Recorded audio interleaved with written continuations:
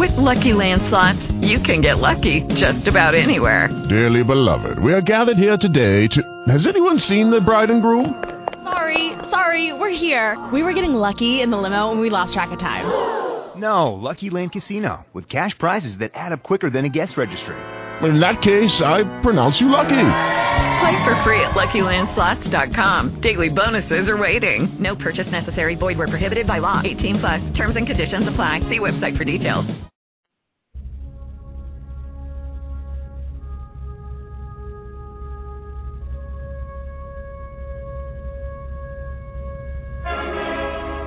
Heavy metal, the way it was meant to be.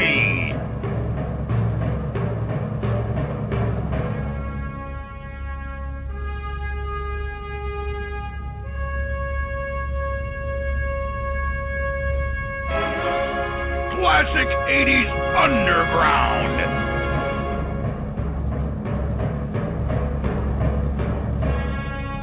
Live on blogtalkradio.com, the Heavy Metal Mayhem Radio Show.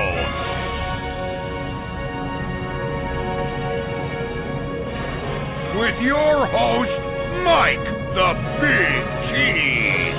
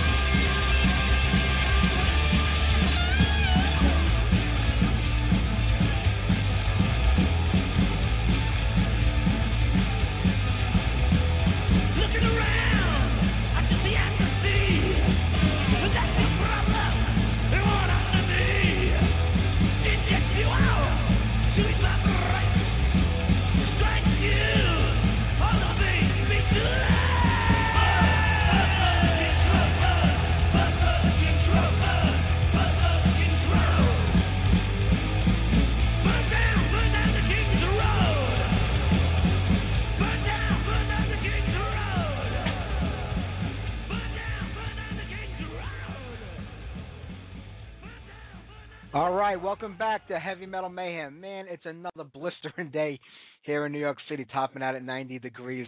It's like hell, but it's perfect weather for heavy metal. And I want to thank everybody for hanging out and listening today. I know it's the summertime. A lot of people are out enjoying themselves. So if you can't be here for the live program, you know you can always catch the podcast anytime here on Blog Talk Radio or any of the other places that play our show, like TalkShoe.com and iTunes and Podomatic and all the rest of them that are out there. We got a great one for you tonight. Just gave you some Warfare right there. We have an interview with Evo coming up in a little bit. I figured I'd get that on first. It was pre-recorded about a week ago. And I don't think Evo's done interviews in a very long time, probably 20 years or better. I mean, Warfare broke up in the early 90s, and since then he's kind of been out of the business. He's done a few things here and there with Algie Ward from Tank, but not much. So it was great to talk to him. We'll get that on in a little bit. And that song comes off the New Age of Total Warfare CD, which came out about a year or so ago, and it's a lot of old tunes by Warfare that have been remastered, and they sound great. I mean, Burn Down the Kingswell we just played. I mean, if you listen to the original records by Warfare, they have that real raw punk sound and that vibe to it. This album is a lot more polished off. They did a nice job remastering these tunes. Some of them almost feel like they're brand new after all these years. So we'll get that interview with Evo One. We're going to follow it up with Carmine Appice from King Cobra, Vanilla Fudge, Cactus, and almost every other band. Carmine's been in the business a long time, and he's been on the show before. And he's always a fun guy to talk to. I get a kick out of having a conversation with Carmine. And we'll get that on the second half of the show for everybody. Until then, we'll keep the music going. Since we're over in the UK right now with Warfare, how about we stay there and get you some Tokyo Blade with Pay the Man. Hey you, still about to the devil. Steal my bed while I was sleeping. Hey you, inflated ego. I wanna be there when you.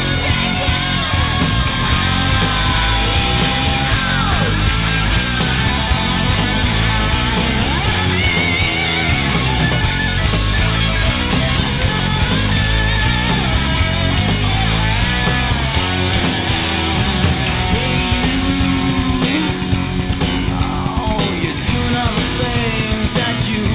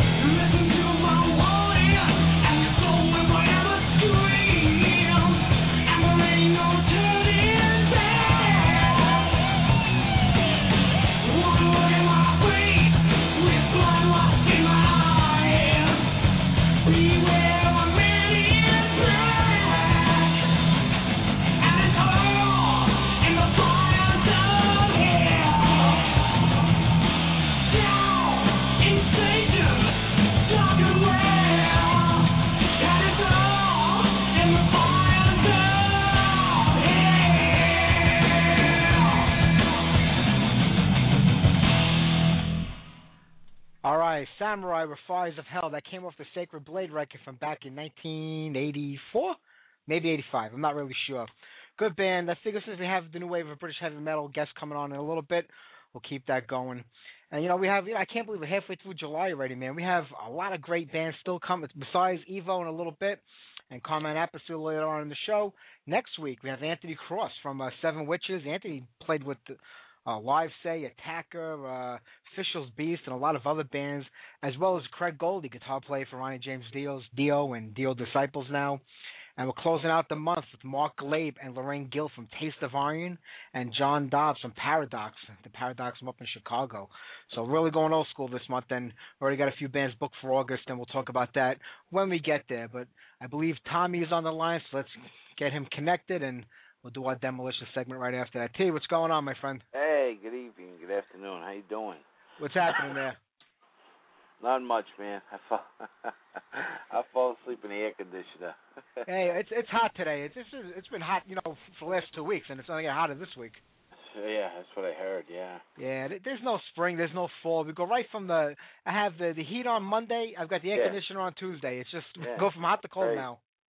Nuts, so much for global. I'm moving to Florida anyway when I retire in a few years, so it's going to be hot year round for me. So the air conditioner will be on constantly. That's right. It'll be 24/7 over there. I'm going to get a nice place down near the beach. I'm going to get a little boat so when, the Ice Age comes, I can just sail down to Mexico and become a refugee over there like they do to us over here. Very good. And live in the warm climate. So that's what it is. But, hey, listen, we got a great show tonight. I don't know if you heard, but we have Evo from Warfare coming up in a little bit. I did that interview last week. Right. And Carmine Appice from King Cobra. Carmine is always a character to talk to, and he doesn't disappoint this time around either. So we'll get that on the second half of the show. And I spoke with Paul Shortino yesterday, who was a singer for King Cobra, and we were talking about Carmine. He was like, yeah, I know. And when you hear today's interview, you'll know exactly what he's talking about also. So always good talking with Carmine. The man's been around a long time, man. A long time. Oh, definitely Vanilla Fudge. When you think about Vanilla Fudge, I mean, before I spoke with Carmine, I was going on YouTube, and I checked out a clip of Vanilla Fudge when they won the Ed Sullivan Show.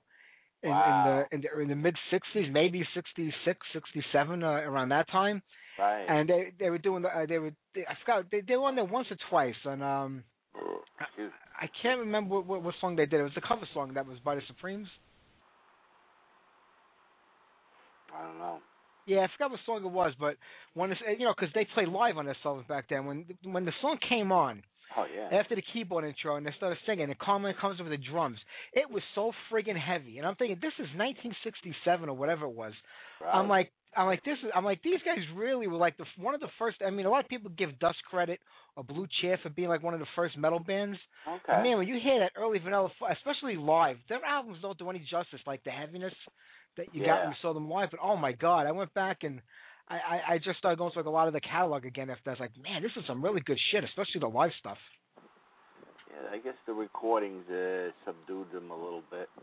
Yeah, well, it's like that with a lot of bands. How many bands have we seen live that on record?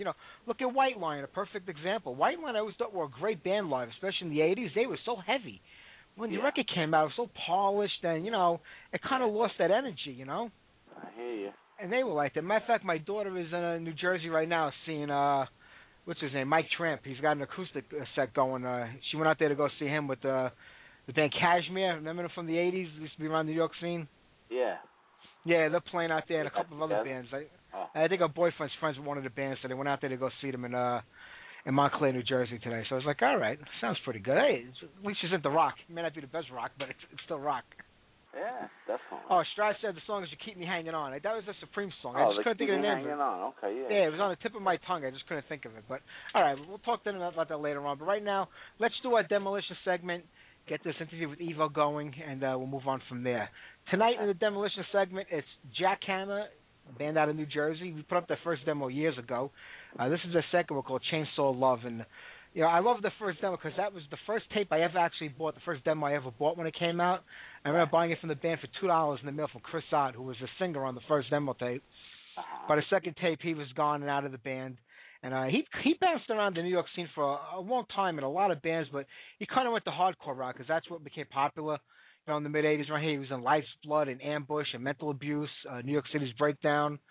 So I gotta try to find him and get him on the show. It'd be great to talk to him because I love that demo tape. But then again, this is the second demo, Chainsaw Love.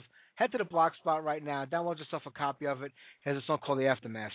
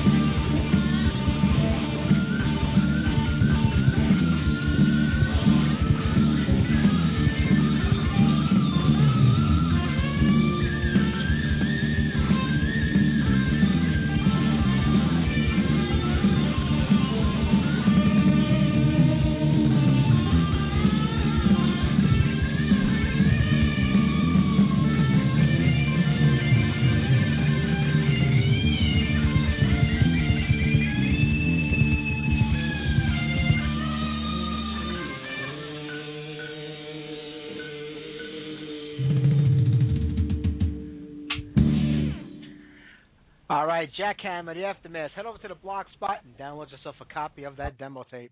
All right, next up, Evo from Warfare. Like I said, Evo hasn't done a lot of interviews in a long time because he's kind of out of the business these days, but he's doing what he can to help promote that new CD, The New Age of Total Warfare, which just came out about a year or so ago, and trying to bring some notice to it in the band. And got to speak to him the other day, and here's what he had to say. Okay. Well, Evo, it's great to have you on here today. I'm such a big Warfare fan. I even go back with you before that when you recorded with, all your other bands, Angelic Upstarts and all the other things before that.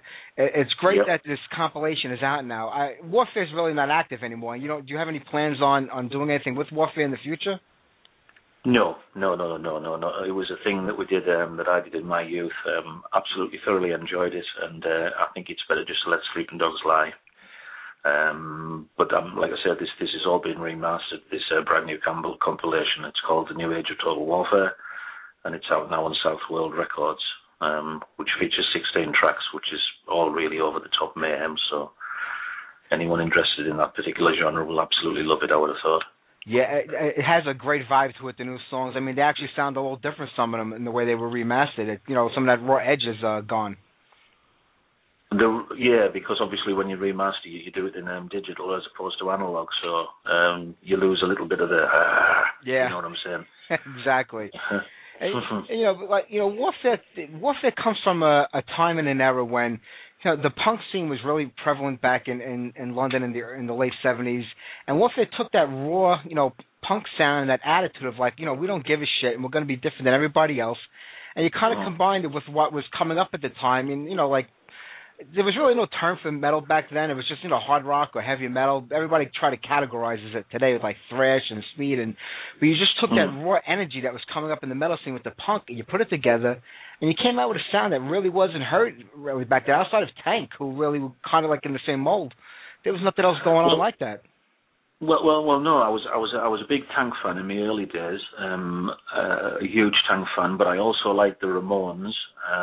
And the biggest ticket in our area at the particular time, up in Newcastle, was a band called Major Accident, and I managed to get the audition for them, and I did a few recordings with them, and they were very, very fast, like the Ramones. And I sort of touched on, I was getting little bits of ideas then, and then I was invited to play on False Gestures for a Devious Public by a rock band called The Blood. Yeah. And they were sort of touching, fantastic album, they were touching on something, but they just couldn't tweak it just how, or whichever way, if you know what I'm saying, just to get it. Anyway, I was in London by that time, and Olgie was looking after me. I lived around the corner from him, and we were meeting all the right people. And I used to go down to Butler's Wharf, which is behind the old Tower Bridge, and it was derelict then. It was horrible. But the inspiration for it, it oozed character, and I created Warfare actually mentally down there, and then the Blood fell apart, as it were, on the release of the debut album, Egos and all the rest of it, and I got the gig with the Angelic Upstarts, and I toured with them extensively, and then it was still brewing inside of me, this thing, and I thought, I want something that's as loud and over the top as the Ramones' Rainbow Show in 1977.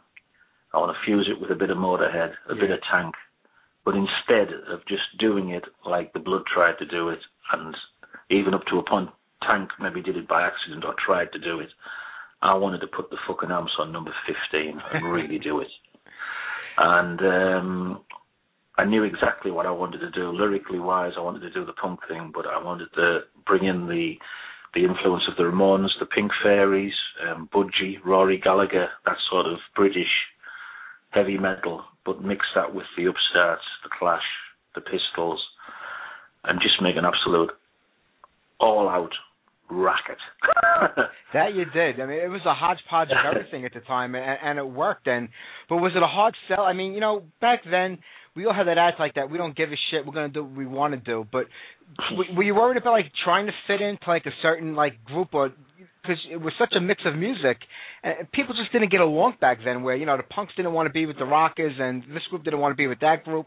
Was it a hard sell? It was a hard sell punter-wise, yes, because that was the thing. You were either in a punk band or you were in a metal band, and the long hairs, other than Motorhead, didn't play punk, and the short hairs didn't play metal. But I always found that absolutely ridiculous, because when you listen to bands like Anvil, yeah, you can say it's metal, but it's got punk overtones. Yeah. Tank were the same. Ironically, people say that I was influenced by Venom, and I'd never heard Venom until we actually shared the same label together. So Venom didn't come into the equation with me because I'd never actually listened to them. But the punk and the metal thing, it's always been so close. It's only really the hair, isn't it? Yeah, exactly. I mean, it's Marshall amps. I think the metal thing, metal bands do it a lot bigger. You know, you get a tour bus with a metal band and you get a massive backline and you get something to eat. With a punk band, you get fuck all, basically. Yeah. You just get you get two combos, a drum kit and loads of kids spitting at you, and you do massive places and you just make it up as you go along, you know. So where I think the metal thing's a bit more rehearsed, isn't it? Without a doubt, and I agree with you on that. And like you said, I never really heard any Venom influence in any of your music, even though they did produce one of your records. I guess Kronos probably was behind one of the records back in the day, but you guys were all on the label back then. Well, yeah. Well, what happened was we did 2 albums. We did the first one, Pure Filth, Algae Ward from Tank produced that, and then Lemmy produced our second one, Metal Anarchy.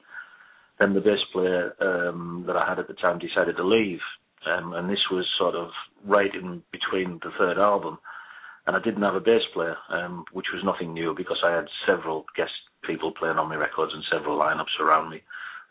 It's just another part of the bloody hard work it is having your own band. But anyway, Kronos he was having a fag in the office downstairs, and we'd worked together because we'd done a double on that Piss Take track, that Rose Petals Fall From Her Face, and me and Kronos were very good mates as well. We got on famously, and I just said to him, you know, you don't have to put your name to it if you don't know, but will you play the bass for us on the album? He said, yeah, just do it. And he played the bass, all the bass on Mayhem F and Mayhem is Kronos, and he produced it. Me and him produced it together, and that's just a wall of noise as well, but with the punk lyrics as well, the street lyrics. Did you find it hard trying to keep a lineup together? Because, you know, you try to get a couple of people that kind of have the same vision as you and that can play what you want. And being the drummer in the band and the singer, I mean, you kind of had double duty going on. But trying to keep the consistency music-wise from the guitar end of it, was it difficult over the years? It was very difficult because it was my concept and I knew exactly the way I wanted to drive it. And you would get people who were part of the thing saying, well, no, I think that's too over the top. I think that's too noisy. I would say play it just as a 3-chord. I was exploring avenues that no other. I wasn't going to do a formula. Yeah. I didn't want to go to a formula. I knew. I don't know how to explain it to you. I just had something in my head. The creativity of. I just wanted it to be. I mean, a lot of people said we didn't give a shit, but I give a shit a lot about what the kids are going to listen to, even though my attitude at the time was like, fuck you, you know what I mean? Yeah. Yes, it was difficult, and it was difficult to keep changing as well. I didn't just want to be the first album for 10 albums. A lot of bands, good luck to them, are happy with that. There's several bands that I respect that just went on and on and on, and are still going on now doing the same thing. Well, Iron Maiden's like that. Well, I've never had a lot of time for Iron Maiden. Yeah. I don't. It's not my music, that at all. So. Yeah. But yes, it's just the same old bollocks year in and year out. Tour, album, tour. It's no better than working in a factory, if you ask me. So, yeah. You know, you've got to have a bit of variety and artistic flair in it. I'm not saying that Maiden don't have artistic flair, but it just sounds like the same old bollocks to me over and over again. So that's my opinion. Yeah, it does. There's no doubt about that. And I think when you were saying, like, with the fuck you attitude, I think more of us had that just based on, like, you know, society in general and conformity and, you know, and not so much the music or the band or the fans. I know exactly what you're saying. You just had that attitude towards, you know, life in general, not, you know, the music you were putting out. Well, not even that. The thing being, when you take it back 25 years, when we were growing up, we didn't have anything. There was nothing. It's like I said to my daughter, how can you punish your daughter? What do you do, cut the plugs off in a bedroom? I mean, fuck me, she's got the Hilton Hotel upstairs. She doesn't give a fuck whether I send her to bed or not. Yeah. You know what I'm saying? All exactly. I had was a wardrobe with some Fiesta magazines in. You can only wank 3 times and you're done, you know. So we had everything. That was where the punk thing came from. The kids up our way, we had nothing. And I never wanted to go to work 9 to 5, never. I still don't, and I refuse to. I'm not knocking people that do, but it's just not me. Do you know what I mean? So, the kids had to do something. They had to get off their asses. Then there was a I'm going to do this and I'm going to do it well. Where nowadays it's just gone. It's fucking lame, isn't it? It really is lame. Yeah, it's true. I mean, you say about reforming. I've done an EP, which is the first one I've done in 20 years, which is called Swine of Hades. With Algie. Yeah. Well, the chap whose record label it is, he said, "Would you like to reform a band?" And I said, "No, I wouldn't." But I said, "Me and my mate, Algie from Tank, will do a track for you." And we've obliterated Tune to the Music by Status Quo with Algie's horrendous bass sound. And my vocals and drums, and it's well worth a listen to if the punters want to listen to that. I have that. You did a great tune of the Status Quo song. It came out phenomenal. And you and Algie kind of, like it says, you go back with Algie a long way. He was in the band for a little while towards the end. You've played with him on and off throughout the years. I mean, is there that kind of camaraderie or chemistry between the two of you that you just, get along so well when you work together? Yeah. Like I say, it started off years ago when one of my early bands supported Tank, and we'd become sort of half friendly, then more friendly, and then when I moved to London, we shared the same humour, we shared the same alcohol consumption. Not that I can do that today, but I certainly could in them days. We just shared everything. The same, like from the 70s, the black humour, everything. And when we do play together, it's just everybody says it's just it kicks ass so much. So two noise merchants on the same stage, I would have thought. Oh, without a doubt. Oh man, and, you go back to 1990 now. Hammer Horror was the last studio record the band put out. Did you just feel at that time that the band had run its course? Because the whole scene in general kind of changed in the 90s. And did you feel that was it for the band? You had enough? Or what caused you to end it at that point in time? What happened was, if you listen to the Wolf albums, we went from that actual wall of noise, 3-chord, hammer on, as it were, and I wanted to just keep taking it further. I wanted to explore different avenues. And the Hammer Horror record wasn't really accepted by our hardcore fans because it was a lot more musical. And after that, I did an album with Algie and I did an album with Wurzel from Motorhead. We shared a joint venture which was called Warhead. Yeah. But we'd hit 1991 at that time, and God, Iron Maiden or Metallica couldn't sell records. And it just got to the point where I just thought, I've done this since I left school. I'm now 30 years old. I've done it successfully in my particular genre. There's only so far you can get with the noisy sort of stuff, unless you break through and lose your integrity and go completely commercial, which is not what I wanted to do. Sure. And I just thought there was other things in life I wanted to do. I always wanted to have my own fairground, which I've got now. I've got my own complete fairground business. I started off with one roundabout, one carousel, and I've just gone on and gone on and gone on. And it's much like music. I'm really enjoying doing what I'm doing. And I've done a lot of promotion at the local city hall that we've got. I put Bruce Foxton on, I've had Wilco Johnson on, I've had the Vibrators on. So I dabble still, if you know what I'm saying. Yeah. I mean, I'm not opposed if anybody's out there. If anybody wants me to do a bit of guest drumming or vocals, I'm not opposed to doing that at all. If it's a bit of fun and it's just a one-off occasionally, I'm quite happy with that. But like I say, it run its course. Warfare, I think, were a fantastic concept. Looking back, it's everything that I wanted to do. But there was a time, and I don't think there is a time anymore. I'm not knocking bands for reforming, but I just think there was a time, and that sums it up really. That's a hard thing because, like I said, a lot of bands have gotten back together over the last 5 or 6 years because there's been this resurgence, and in the music scene. And, some of them have the original lineups, and they're just doing one-off shows at festivals. They're having a good time, and they still got their other thing going on. Some of them have gotten back together with one member, and it wasn't even like a key member in the band. Some of them were members that weren't even in the original lineup. And it just doesn't make sense sometimes. And you can see it's just a bread for like whatever little bit of money or notoriety might be out there with it. And it's really not even money today because that doesn't even exist. No. It's harder, I think, to do what you're doing, saying, it's over with. We left it behind. We did what we did. We're proud of it, but we're not going to tamper with it anymore. Yeah, I just think I really do believe that there was a time. I mean, for me to start, I can still drum like a demon. I'm not being big-headed when I say it. I don't take it the wrong way, but it's not something I wouldn't want to tour again. I've done all that. I've played the big venues with the upstarts. I've seen the world. I don't really know why I would want to do it again, to be honest with you. Yeah, I agree. I know.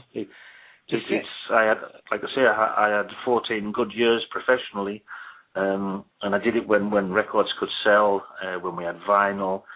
We had all the right things artistically. It was a great time. I mean, even looking back, London then was a fucking brilliant place to live.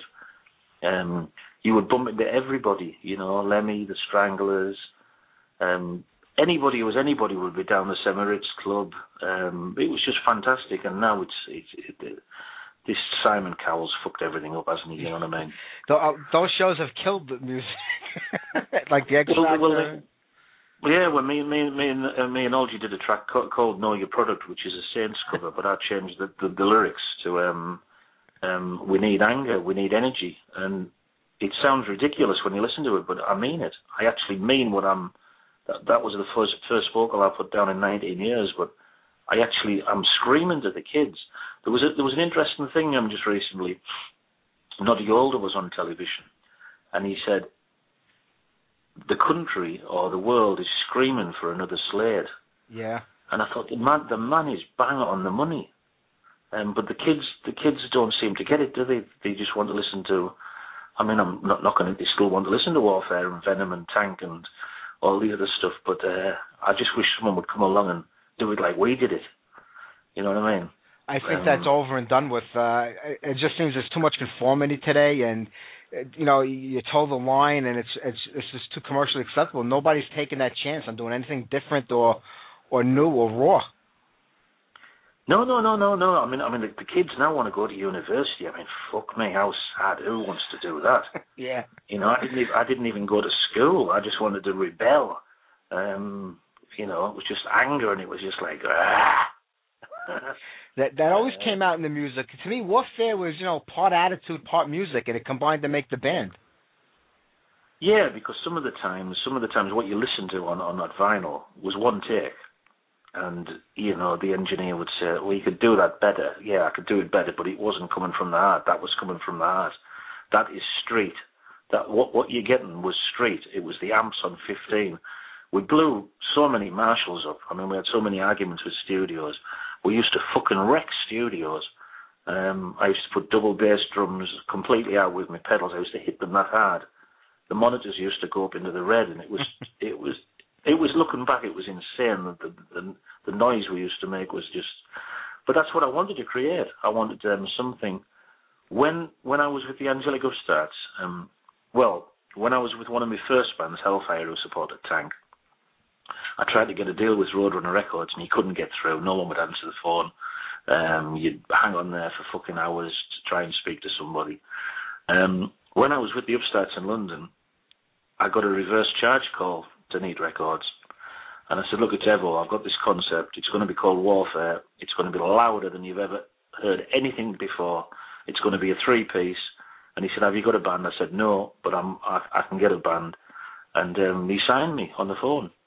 Wow. because I was in the Angelic Upstarts. That was the reason. Because he thought, well, he's got a name now. And he went from there, so... but Olgie actually played on the first single, and we didn't name him. Everybody thought it was Gunnar. It wasn't. It was Olgie. So, do you think if you were 19 years old today and you had this, idea for Warfare, because you left the music business, before it really started to change, and it's a different business today than when you were in it earlier. Do you think Warfare, if they started today, you guys were teenagers, you would be able to have, made it in this kind of, demographic or society or the way the business is today? I don't think so. No. I don't really know, because I don't think no. Yeah. Easy answer. No. I don't think. I don't know. I think the world's ready for it. I think we need another warfare. But that's what I'm going to say. Obviously, that's what Noddy Older says. But I don't think anyone would sit up and listen because they just been there, got the T-shirts. You've got to understand what we did was before thrash metal. Yeah. We were doing thrash metal when it wasn't pigeonholed thrash metal. We didn't even the term thrash or speed hadn't been invented. That's right. When Pure Filth was out on the streets, and some of the tracks on there are as fast as fuck, aren't they? So really, we were touching on something we didn't even know. We didn't even know what we had, but. Yeah, it's a strange phenomena. It's a different world today, but you know what? I'm glad that at least, the younger kids, they can go back to these albums and pick them up and hear what it was all about and experience the time. And now with the new age of Total Warfare out, people can hear them, all remastered and redone up, and it's like a whole new experience for the old fans, getting to hear these songs, in a new way. So, Eva, I appreciate you talking to me today. I had a great time, and anything you do musically, I'll be there for you if you ever decide to do something in the future. And what we talked about earlier, I'm going to work on that after we're done, and I'll hopefully get it out to you if I can. That would be fantastic. And it's been lovely talking to you. It's been a pleasure. You too. The best of luck with everything. Take care. Lovely. Thank you. Thanks very much, Mike. Take care of yourself. Ciao. Bye-bye.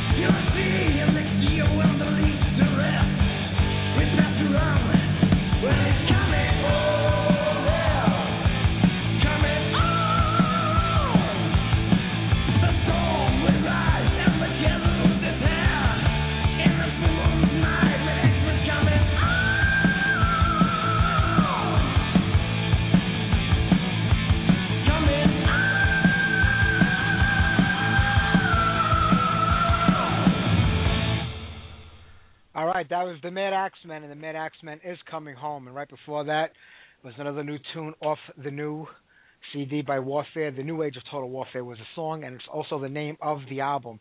They really did a nice job remastering that. So if you haven't picked it up, go ahead. Evo is a pretty cool guy to talk to.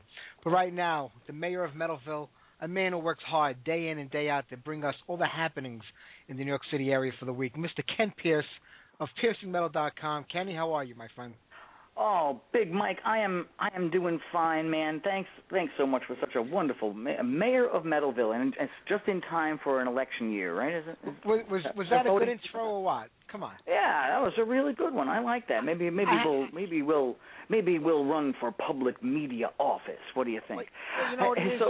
I have to woo you over because I know you've been dealing with the Talking Metal guys in their podcast. Oh yeah, I'm cheating on you. I'm cheating on you, brother. I have to keep you happy over here. Well, if you read the subtext to the paraphrase section 3 of the clause, I'm allowed to do any of that kind of stuff. Can I start off with two little bits of news that I think you'd find interesting? And the first one's a bit sad. Rock and roll lost the great Pepe Marcello the other day of the Good Rats, and this was the world's greatest unknown lead singer for rock and roll, and a very, very important band to New York music, whether people realized it or not. And bands like Twisted Sister were influenced by the Good Rats and said, we want to be this band. Used to fill up Long Island clubs back in the day when Long Island was the only place to see rock and roll shows and metal. You couldn't go into the city because of little discos, so... Right. So we lost Pep at 68. He had a heart attack the other day, and really sad to see him go because it was always a good show. And then some other bad stuff happened the other night too. The lead singer of Nazareth, Dan McCafferty. Do I say that right? Dan McCafferty. Yeah, he collapsed 30 seconds into the show, and they've canceled all remaining dates on the tour. Now, he was having breathing trouble, and so he's let's hope he's doing well too, So that's definitely just not good. All these guys are getting old. I hate to sound like that, but they all are getting old. So that is what we had doing. And Mike, before I get into quick announcements and stuff, I got a dose of the Holy Ghost last night with the Striper show over at B.B. King's, and you know who he had opening up? He had Mike Tramp from White Lion opening up. My daughter is on her way out the door right now to see Mike Tramp in New Jersey. Well, he was great. He was great. Yeah? I mean, he plays all acoustic stuff, but I tell you, man, I never realized how much I missed those White Lion tunes, man. It was just one of the bands of my youth, too, metal youth, and I just really... Was it an old White Lion set, or did he mix it up? He very smartly, since he was only playing for about 45 minutes, I guess, to an hour, he very smartly only opened up with one original tune from like a new acoustic album he has, and then the rest of the set was all classic White Lion. So I guess the show that your daughter is going to is a headlining appearance, so he'll probably do more of his originals, but he does have a very strong White Lion set, and I think that is a really smart move for him to do. Definitely. So, but anyway, let me get you into the news for the week and stuff that's going on. Going on right now, actually, for about an hour or change, is Earth Crisis at Santos Party House. They're the main band, of course, on the bill, so they're not on right now. But one of the openers that you might like is The Last Stand with, I guess, a couple of the guys from Inhuman, which is a hardcore band. So they're probably playing already. But it's Earth Crisis are going to play with Shai Hulud, and pretty much destroy Santos Party House with the help of Thy Will Be Done and White Widows. So if you're near that Santos Party House, you still want to see some really crushing stuff, get over there now because it's work in progress. So Monday you got Hollywood Undead over at Irving Plaza. It's more of a rock thing, but they're pretty interesting to watch, and I tell you, it's amazing to see how fast they always sell out the show. And there's a few opening acts on that bill, too, so it'll be a little more diverse than just seeing them only play like they did the last time around in the city. That Steven Adler game was supposed to be tomorrow, so if you do have tickets for that at B.B. King's, get that money back or transfer it over to some other shows because they got some good stuff coming up still. Night Rangers coming, Dennis DeYoung's coming, and much more. Wednesday night at the Marlin Room in Webster Hall, because now the Webster Hall space is 3 venues, Mike. You got the main room, Webster Hall itself, the giant place. You got a smaller, middle-sized room called Marlin Room, and then you have the downstairs studio at Webster Hall Room. So 3 places to go now in that one little space. So that should be fun. If you want to see Orianthi do her thing, she is a stellar guitar player. She was playing with Michael Jackson, too, but now she's doing her own stuff, and she should be cool to watch. She's very nice to look at, and she's actually playing with Alice Cooper right now. She's a guitar player in his band. Oh, she is. She's doing double duty this week.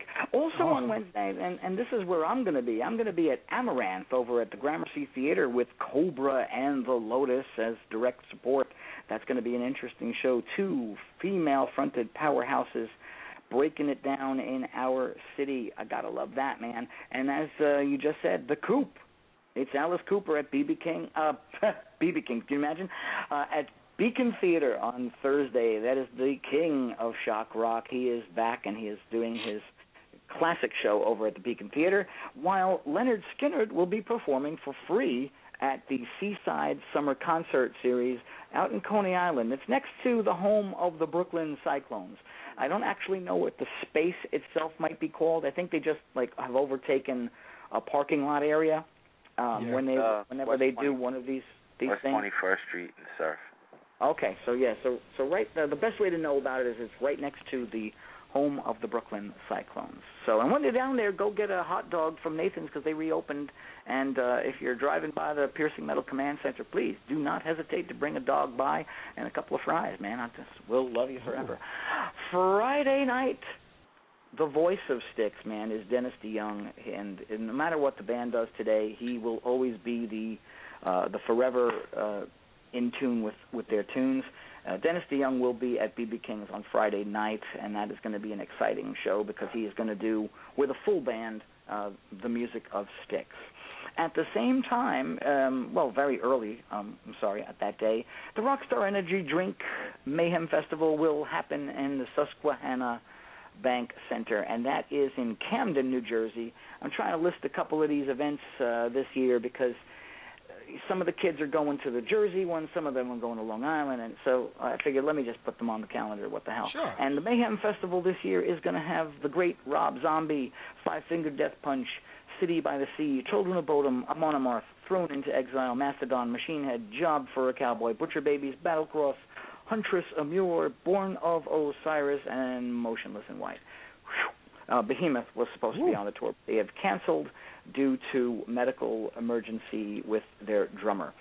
Saturday is a nice mellow day as the Agonist will take over Tammany Hall. That's down in the Lower East Side. They'll be doing a set of material, while the Pooey Ritual will happen at the Gramercy Theater. And that, my friends, is all I have for a very action-packed week. Yeah, last week was a little slow because of the holiday, but boy, things really picked up. Yeah. Next week looks like a slow one too, but this is what's going to happen. It's the summer and everything. And hey, there's some good films out, man. We caught Pacific Rim on Friday, and that was good, stupid fun, man. Made me feel like a small kid again. So anyway, let's get back to the action. And as always, my dear listener friends, please find Piercing Metal on Facebook. Give our page a like. Follow us on Twitter, and do give some follow love to our Instagram of Piercing Metal NYC. I will see you guys next week. Bye. Take care, Kenny. I hung up on Kenny, but I went to go look for the Black Sabbath tickets to see what they were going for in the New York area, and they're only playing at Homedale in New Jersey at PNC. Yeah. And when you go on, you can't buy tickets. Now, are they sold out, or they haven't gone on sale yet? Because I know Alice bought tickets for Virginia and already has them, and that show's only, I think, a week before the New Jersey show. So are these shows, I went to a couple of different places looking for tickets to check it out, and you can't buy a ticket online from Live Nation first. So I don't know if it's sold out or they just haven't gone on sale yet. I can't figure it out. Interesting. Yeah, I heard the tickets are going for over $100-something a piece, so there's no way I'm paying that to go see Black Sabbath. But I was just curious, what they had, because PNC has the lawn seats where you can usually get them for about $20 Yeah. and sit on the lawn. That's not a bad deal either, because at least you get to hit and play. Yeah, we had that one. Yeah, you bring your chair with you. You can sit in the lawn and look down into the thing and see them. So, but I was wondering if even if the lawn tickets were going for their normal price, which is like in the $20 range usually at PNC for most bands. Yeah, so maybe it would go for 40 for them. I'm not sure. You can't get any price on anything. That's what I was saying. Did it sell out or did they not go on sale? But it's kind of weird that a concert isn't on sale 2 weeks before the show. I mean, it's August 4th. Yeah. Maybe I got to look into that. Maybe get a number. Yeah, I got to call PNC and find out. But there's no way I'm spending $100-something to go see Just Sabbath. And I saw like somebody posted a video of Sabbath on YouTube. It was the whole show. I think it was from Australia. Don't quote me, but and by the middle of the show, Ozzy was just completely bombed out. He couldn't even sing no more. Yeah, So, I'm not looking forward to paying all that money to see, especially by the time the tour gets to the middle, which is like when we're in it, he'll be completely shot by then. You know what they ended up doing? They're going to end up making a DVD and polish it up, and then, it won't keep a dead, bad taste in your mouth after you see it, Exactly. What are you going to do? All right, let's get some more music flowing here. Then that interview with Carmine Appice coming up in about 10 minutes or so. Let's do Sound Barrier. Here's Conquer the World.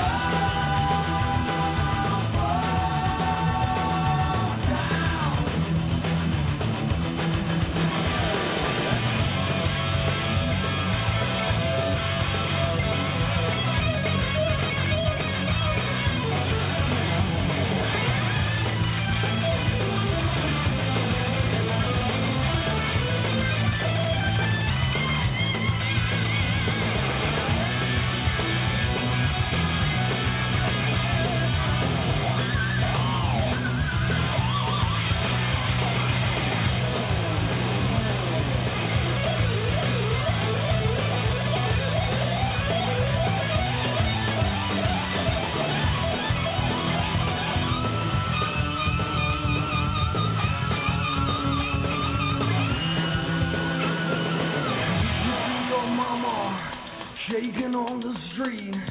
Your little sister's starving, and there ain't no food to eat. She's looking for the dealer, trying to find some crack. Well, tell your little sister mama won't be coming back. Another form of suicide. No one knows the reason why she's running far away. And so the fool thinks they're wise, and the angels they cry, and the people they all gather round. It was 9:25 when the body arrived, and by noon she was down in the ground. And we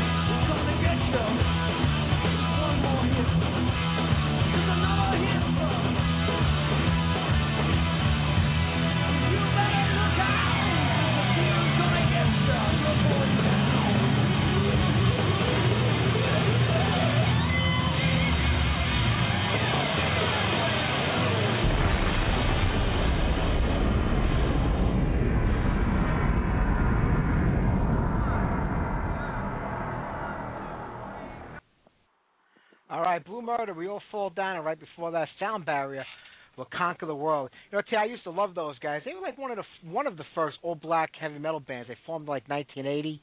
I mean, there were a few other. I mean, Snow White wasn't all black. I mean, they had Nicole Lee singing for them. But there were a few other bands, too, at the time. There was Black Death. But these guys were great, man. And I don't know what happened. Like, at the end of the 80s, Alex Massey, who was an Italian guitar player, sort of got into the band. How to let a white guy in the band is beyond me. And he was like a sharecropper. He kind of like used everything they had and then moved on, and that was the end of the band. The guys who formed the band actually had to quit to get out of the band because he kind of took it over, and I think they had a contract with MCA at the time. I don't remember the whole story. It's from so long ago, but he killed that whole band, that guy.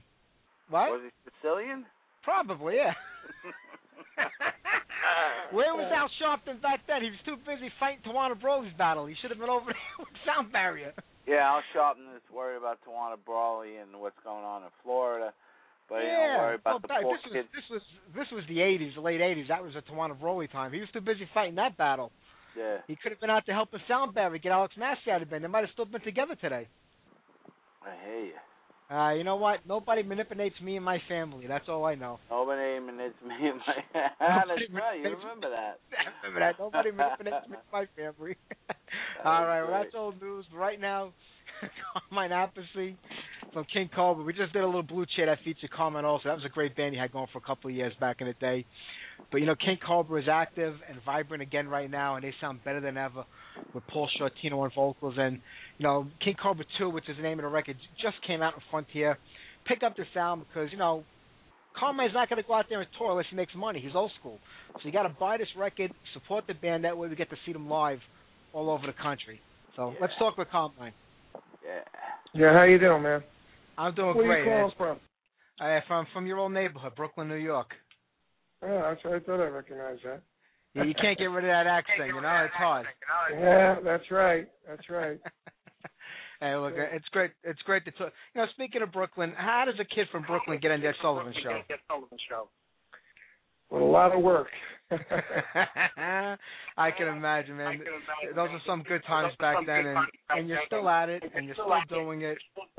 Yep. I mean, King Cobra, what made you decide to come back and revisit this over 10 years after the band broke up? Well, it was just like an accident, you know, and we went to a first of all, Dave Michael Phillips is a computer, not a tech, he's like a programmer. He's like a guy that builds programs, you know. He's really smart, you know. So he was working for a company where he he would come into L.A. and they'd send him out to Edwards Air Force Base, and he would program the F-16s. Wow. Crazy, right? Yeah. And so anyway, so he was in L.A. and I happened to be there. And so we went out to dinner. And basically after dinner he said, do you know that Pat Regan, who's a producer friend of mine, is mixing the Keel album? I said, oh, really? I didn't know that. He said, why don't we go say hi to him? I said, all right. So we went and said hi. And after we went and said hi, we were watching the mixing, and Paul Shotino was actually helping Ron sing the album. Yeah. So basically, so then Pat said to me, he goes, why don't you guys do an album? King Cobra, that would be awesome. I said, I don't know, I didn't think about it. Yeah. So Dave goes, yeah, that might be a good idea. Frontiers, that's what they do. They do all this 80s stuff. So I said, okay, interesting. So then Pat said to me, well, who would sing? I said, well, I would like Paul Shotino to sing because I had worked with Paul doing it was like a charity event for a few days on the East Coast, And I said, it might be a good idea to get Paul because he's an awesome singer. I mean, I heard him sing everything from R&B to rock to Beatles to everything, So she said, okay, that's interesting. So I called Paul right there and then. I had his number. And I asked him, I said, if we did a King Cobra album, would you be interested in singing on it and being in the band? He goes, yeah, I'd love to. He didn't even think twice. It was like, I asked him, I said, would you be in the band? He goes, yes, I'd love to. That's how quick it was, the response. So we said, okay, great. So then I called Mick and Johnny, and they were into it. They loved the idea of Paul, and I took my word for it that he was an amazing singer. Yeah. And then we hired this manager named Adam Parsons that worked for Thin Lizzy and Motorhead, and he actually went out and put the deal together, Frontiers. So we actually did have a deal. And then we did the first record, We did it for fun, And we tried to put gigs together, but financially it was just impossible because, today it's rough to do that, If you hold on 1 second, I just got to tell this girl something.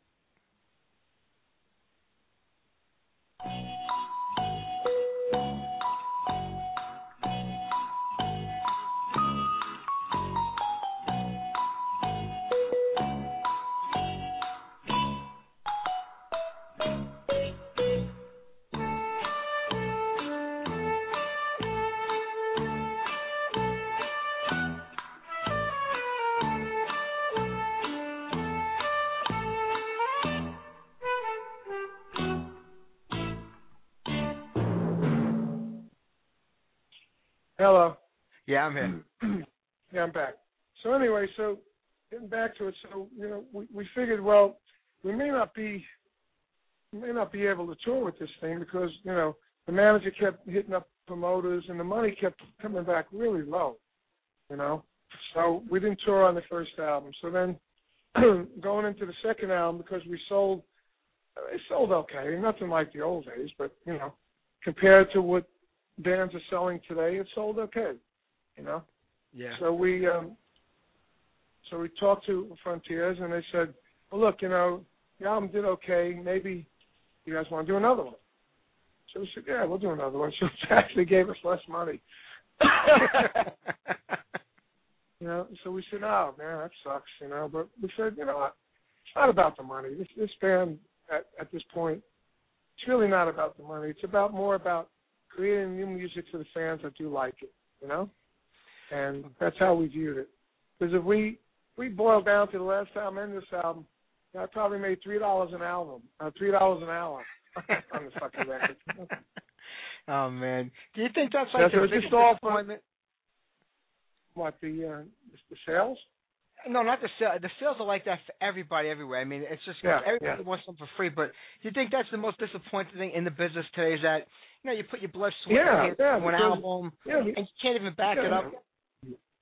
Yeah, because you can't financially do it. I mean, as an example, I got a call from an agent said I got some festivals for King Cobra, and like at the end of August. I said, oh, cool, that's good. So what's the deals? So after you told me the deal, I said, no, you got to go back and try and get some more.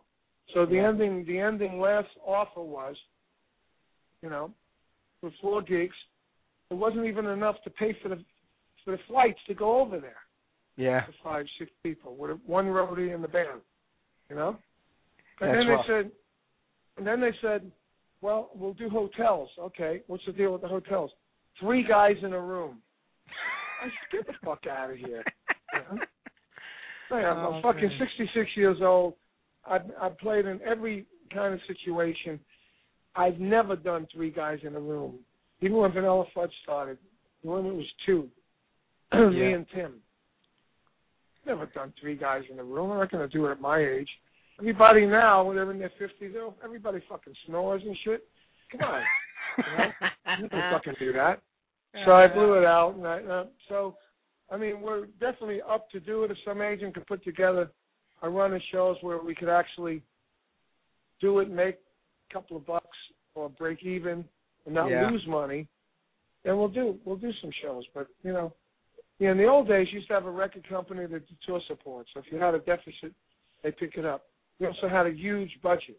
We also had a huge merchandise deal. So we had money to back us, We don't have that now, I know. The record companies don't back anything. We're lucky that they give you a budget to make a record. That's a lot true. of record companies, including my own. I've started my own label.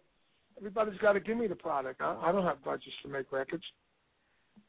It's a whole new world. I know exactly what you're saying. I mean, like the 80s was such a big time for like hard rock and heavy metal, and it exploded. Yeah. But do you think the golden age kind of died even before the 80s, like the 60s and 70s, when it really wasn't a business? It was more of being a band and a musician back then. Yeah, well, the golden age of creating music and having fun. Back in the 70s, like when I was playing with Cactus and Beck and all that stuff, it wasn't a business yet. It started becoming a business for me more when I played with Rod. Because after Beck, I packed up and I went to L.A. to play with this band with Mike Bloomfield. And when I was done selling everything, I had all these big groups, Vanilla Fudge, Cactus, BBA, top 10 albums, gold albums, and and I had myself a Pantera, a Jaguar, and about $125,000, and that was it to show for everything, Yeah. So when I went to L.A. with that Mike Bloomfield band, it started becoming more of a business for me because I didn't want it to happen like happened for the last 7 years before that, So when I started going there, I started, seeing how much the record deals were, how much I was getting, how much I owed to the managers, And then when I joined Rod, that's when it really became a business because we actually had a percentage of the road, And I saw what kind of money we were making on the road. I said, wow, unbelievable. Because with Beck, like we flew to Japan, we got paid $50,000, and we paid $70,000 to bring our PA over there. I mean, come on, what kind of fucking business is that? We sold out the whole fucking European tour. I wanted to buy this little Lotus Super 7 car for England because I was there all the time. It cost $3,000, and we had no money in the accounts. We were overdrawn. I said, we just sold out the whole tour. I said, yeah, but you spent more than you made. Well, who the fuck's watching the books? Fucking idiots. It's incredible. It's incredible, the money that comes and goes. Yeah, so back then, we didn't care. So far, starting from the Rod days is when I started watching my money. It became more of a business as well as a creative outlet for me. Yeah. And then when I wrote Do You Think I'm Sexy, #1 all over the world, then I really saw what kind of fucking money you can make. It's ridiculous. But I never had a big record like that, When I wrote it, it was #1, sold millions of copies everywhere. That's the truth. It changed my whole idea. And it's hard to get like artists to use their own name, like Rod Stewart, like even Ozzy, to kind of like give credit to the people who actually write the music and give them writing credit. That was kind of rare. at the time, because they always wanted to keep it for themselves. Yeah. Well, Ozzy had to do it because he didn't really write anything. Yeah. Bob Daisley and Lee Kerslake did a lot of guitar that. player. Yeah. Yeah, and the guitar player, Randy Rhoads. They wrote everything. Ozzy may have contributed a little bit of a melody here and there, but all the lyrics and all the good things were done by Bob. Bob was an amazing songwriter. Definitely. He would take riffs that Randy would then mold them into great songs with great lyrics, cool lyric ideas, and but that's where all the money was, I mean, I'd written with Cactus, and we made some money with Cactus and Vanilla Fudge. Was when I wrote my first song. I mean, on the BBA record, there's a song called "Oh to Love You." I wrote the whole fucking song, harmonies, everything. Yeah. I split it with Jeff and Tim to try and keep the band together. So I've been writing. So on that record went platinum, when gold on its way to platinum, sold all over the world. But I split that money. I could have made a lot of money from that song. That's where and then then you end up getting screwed. Then you end up getting screwed by publishing companies and screwed by this one and screwed by that one. And, I was on Jeff Beck's Blow by Blow record. I couldn't stay on it because Epic wouldn't pay me my advance, so my manager told me to get off it. I get off it and goes and sells 2 million copies. I co-wrote 3 songs, so I got fucked out of it. Yeah. I'm writing a book now about my life, so it's coming out on VH1 Books next year. That should be fascinating, man. All this stuff is going to be in there, man. All this shit's going to be in there. You got any stories about when you won on Ed Sullivan with Dopo Digio and Duke Ellington? Well, yeah. I mean, an easy story was we're on our way down. Ed Sullivan came in the room and just said hello. We're on our way down to the elevator. You play live on that show. Yeah. And we're on our way down, and I said to the elevator operator, because they didn't have automatic elevators there, I said, so how many people watch this show? He says, about 50 million. Man, did I get freaking butterflies. Unbelievable. I really, really got butterflies in my stomach until we started playing. Then it all comes together, yeah. Yeah. But I was watching million, that clip. That's a lot of people. That's a lot more to live in Brooklyn. Yeah. Oh, man. It's a lot more than live anywhere. It's unbelievable. I was watching that clip on Ed Sullivan. You Keep Me Hanging On, and the first minute of that song, especially when your drums come in, I was like, this is like 1968. I mean, this is some heavy shit. I mean, I don't know if people realize that at the time. I mean, people give a lot of credit to Blue Cheer and I don't remember Dust and bands like that as creating this like real hard and heavy sound back then. I'm like, man, it was Vanilla Fudge was if you listen to a song that we did in 1969 called "Good Living," it's the definite blueprint, okay, for Deep Purple being heavy. Without a doubt. Okay, because we had the bottom end of the keyboard, we had Tim's amps with 5 cabinets, we had 2 stacks of Marshalls. It was heavy. I mean, it really was heavy. It was. It was, and back then they didn't call it heavy metal. They called it heavy. Wow, that's heavy. They didn't ever call it heavy metal. They just said it's just heavy music, And then I don't know where it got changed to heavy metal. To tell you the truth, but it did. Somewhere down the road, somebody thought of a name that categorized something else to make money off of somehow, and that comes into play. Yeah, exactly. And they made it like it's. They just made it like everything started getting titles. You're heavy metal, you're thrash metal, you're this metal, you're that metal. Really, the only metal that I call real metal is that crap with the Cookie Monster vocals. Yeah, I know. Because it really does sound metallic. Like Metallica, they started all that. That's when I thought. I think that's where the metal thing came from. But they were calling themselves Metallica in the early '80s, '81 when they played L'Amour's. That's right. Yeah. I mean, I was on Eddie Trunk's show this week. I'm on that metal show all week. Yeah. I was watching it, and they were showing L'Amour's, and there was freaking Metallica there. Yeah, it was a long time ago. I played there with King Cobra. That's right. I played there with King Cobra. You know? But, I remember that show. Yeah, and everybody played there. Everybody. You know, there was anybody. It was starting from 1980. I remember that tour. They did Wasp, Metallica, and somebody else, another act. And that's what gave Wasp their start, and that's what gave Metallica their start. It was a packaging of those three bands together. You know? Yeah, put them together. Yeah, it's incredible. Yeah. But you talk about you and Tim Bogart. I mean, you guys have been together for so many years. It's such a tight rhythm section. You sound great. But I got to tell you, I love the sound that you and Tony Franklin, when you guys play together. Tony Franklin is my favorite bass player. Yeah. That's why when I did I don't know if you ever heard my Guitar Zeus records. Yeah, sure. Yeah, well, that's why I use Tony on the Guitar Zeus records. I love him. When I played with him with Blue Murder, it just was so inspiring, you know? And it was so inspiring. And I loved, he made the bass sing. He does. You know? He made the he's bass incredible. sing.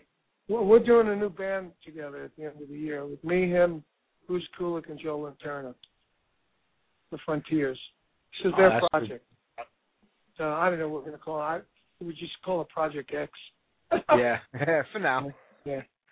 But that sounds good. It's like when you decided on King Cobra, going back, and you said you ran the Pulse 13 and you wanted. Was there any talk about going back with the original lineup, or getting Mark III back, or Mark III now?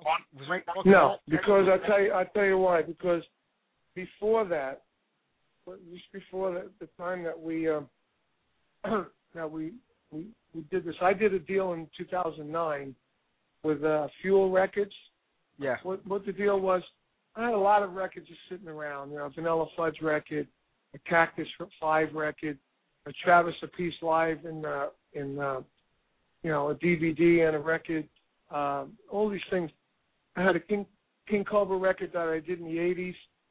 I mean, in the 2001 with Kelly Keeling, and Mick played on it, and Kelly had different, and so I had all these products, and they're all out of print. You couldn't get them, so I made a deal with him. It was like 13 records and 2 DVDs, and the third DVD was going to be a King Cobra DVD, live at this Mexican festival in Acapulco. They called it Rockapulco. Yeah. It was us, Quiet Riot, and LaToya Jackson, of all people. But we have a 5-camera shoot. It wasn't a perfect DVD. It was sort of shaky and all that, but you can see the band. There's no other live footage of King Cobra live anywhere. So I wanted to release that, And it broke down to that thing was making, I think the advance on that would have been $375. When you break down all the other product that we were releasing and everything, So I called Marcy Mark up, and I told him that. And basically she told me that, what her share was, because I had to menu it, would cost a couple $100. So there's nothing left, Her share would have been $40. Yeah. My share would have been $40. But I wanted to release it just because nobody has anything live of King Cobra. Yeah. And she basically told me if I released it, she was going to sue me. So I said, you know what? I don't need to release it that bad.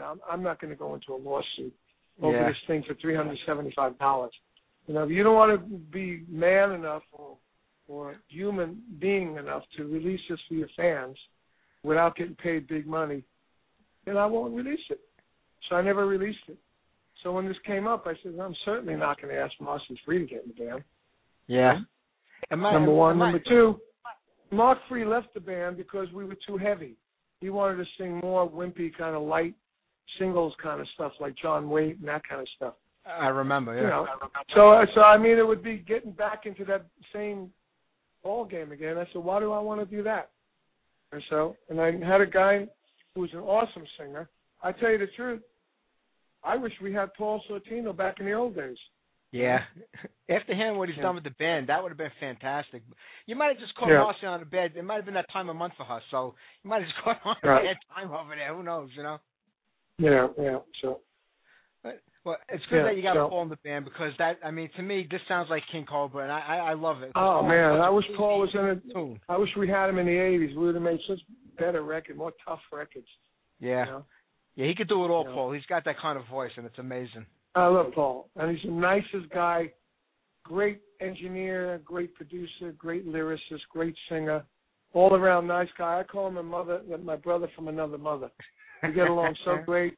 I go to Vegas. Instead of staying in a hotel, I stay with him and his wife. They're such nice people. Yeah. You know, she's become like my sister-in-law, And we did 2 records, put them out of their house to do the records. On some of these vocals we did Deep River and Take Me Back. We had his kitchen, Yeah. We had his kitchen filled up with 20 people singing background parts. Nice. In his house. I stayed there for weeks on end. Never a problem, never any attitude. It was beautiful people. He is a nice guy, Paul. I'm friendly with him. He's a really good guy. And speaking about brothers, you and Vinny got any more drum wars going on this year? Yeah, we're starting in September. We got 1 gig booked on North Carolina, and we got an agent that's supposed to take that gig and move north, up the East Coast to Buffalo and then into Canada, and then across Canada. Then we have another agent supposed to be booking right after that the West Coast. So we'll see. But that show is awesome. It's so much fun. Yeah, I've caught one of them before. So thinking about it. Oh yeah, where'd you catch it? I caught you when you played in the city the last time. Oh, at BB's. Yeah, BB's is like the place to go now from the city. It's like the only place I show you. Yeah, we just did 2 shows with Fudge there. Yeah, I saw the one with Fudge last week. The week before last. I'm sorry. Yeah, that was good. Yeah, and we, really me and Vinny have developed the show a lot more now from when you saw it. Because since we saw you last, or you saw us last, we've developed it now where it's still a drum thing, but there's not a lot of just solo drum stuff by itself. We open up the show like with Mob Rules playing together. We have an intro tape. We have a backdrop. We have, we have all this cool stuff going on now. Then we have the song Drum Wars, which is actually, something that we were doing. We added guitars and stuff to it. And we do Dio. We just Stand Up and Shout now is the last song. It kicks everybody's ass. We play it together. And then we come back, play Paranoid. We switch drum sets. So it sticks back and forth quite a bit. It's just an all-out, much better show because we did 20 shows in Europe and really put the show together. Oh, nice. Well, hopefully you get it back into the city again on the next leg, and we'll catch it. Yeah, we're working on it, and it's going to be direct from that metal show on VH1, Drum Wars, because he's on it.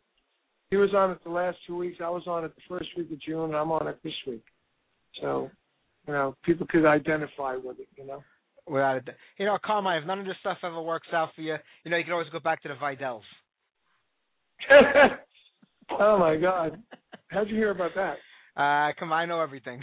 I'm from Brooklyn. We got ways of finding things out. Wow. You can always put that band back together. I'm writing my book. I'm writing my book for VH1, and the writer is the guy that wrote Mickey Six's book. Oh, okay. And we got all that stuff in there, running the chapter goes from me running from the cops in Brooklyn after my friend just broke into a box car underneath the L. Oh, okay. Crazy. It should be a good book. It's Carmine, I'm not going to keep you much longer, man. But I appreciate you talking to me today. The new King Cobra record absolutely kicks ass, and I hope you can get the show on the road, one day, and at least over here in New York, so we can catch King Cobra with Paul singing, You got it. That'll be awesome. That would be all right, awesome. Carmine. Thank you, buddy. Okay, dude. See you soon, bro. Dude, take care. Bye.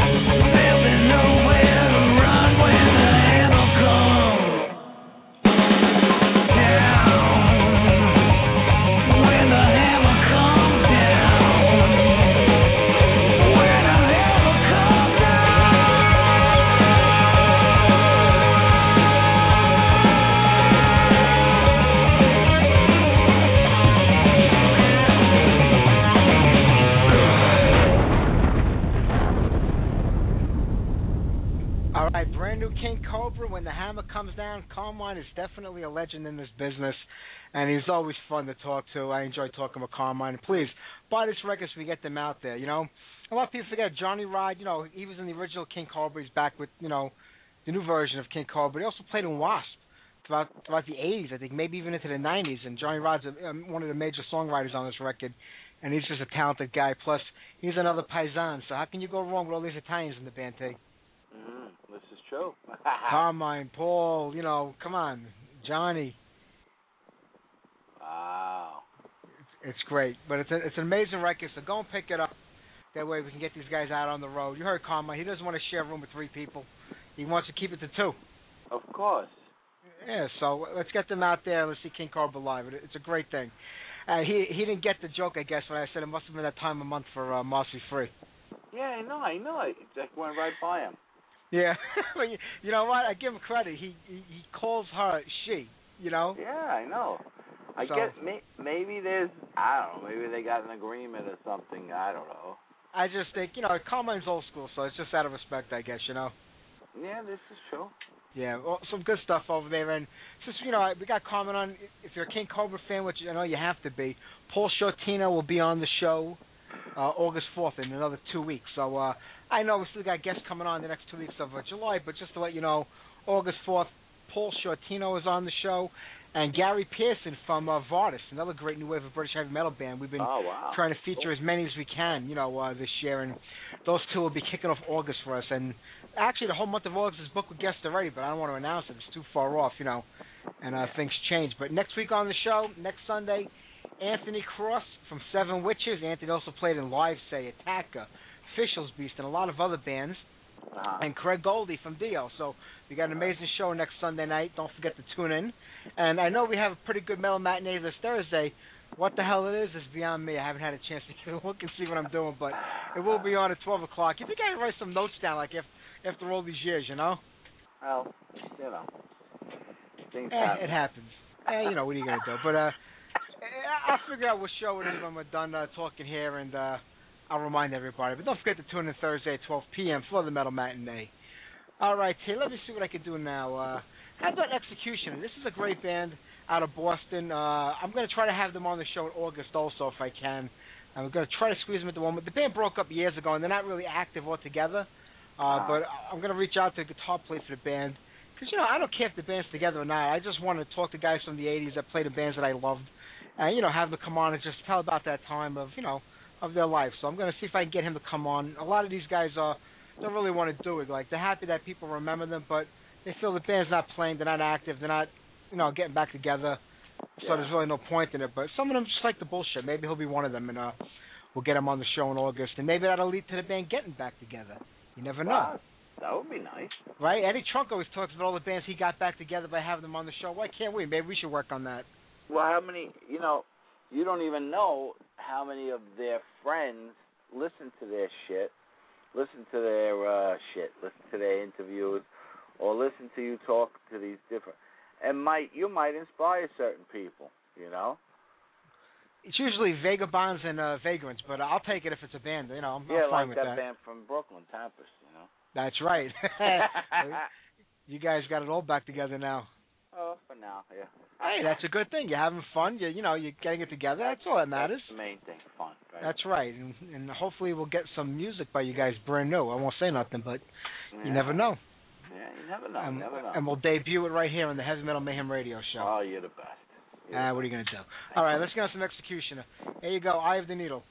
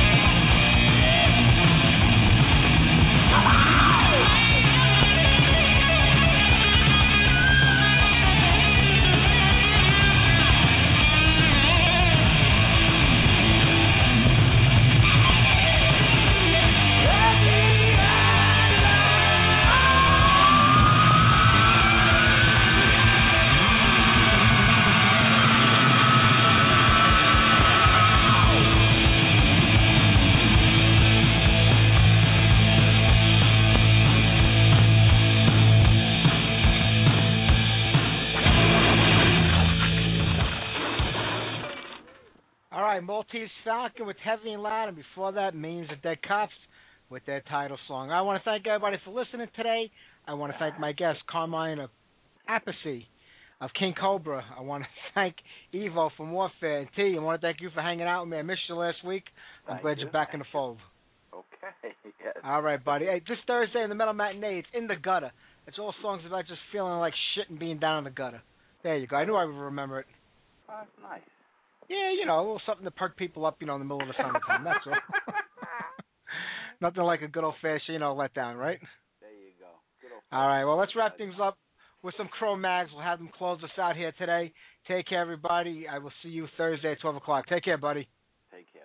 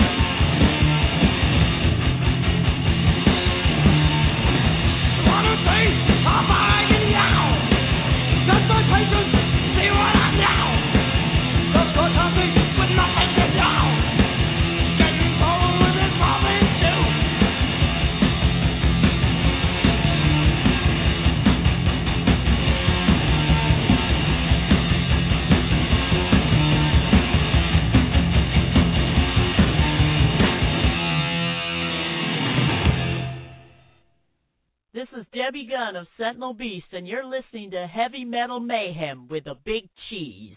It is Ryan here, and I have a question for you. What do you do when you win? Like, are you a fist pumper, a woohooer, a hand clapper, a high fiver? I kind of like the high five, but if you want to hone in on those winning moves, check out Chumba Casino. At ChumbaCasino.com, choose from hundreds of social casino-style games for your chance to redeem serious cash prizes. There are new game releases weekly, plus free daily bonuses, so don't wait. Start having the most fun ever at ChumbaCasino.com. No purchase necessary. VGW. Void where prohibited by law. See terms and conditions. 18+.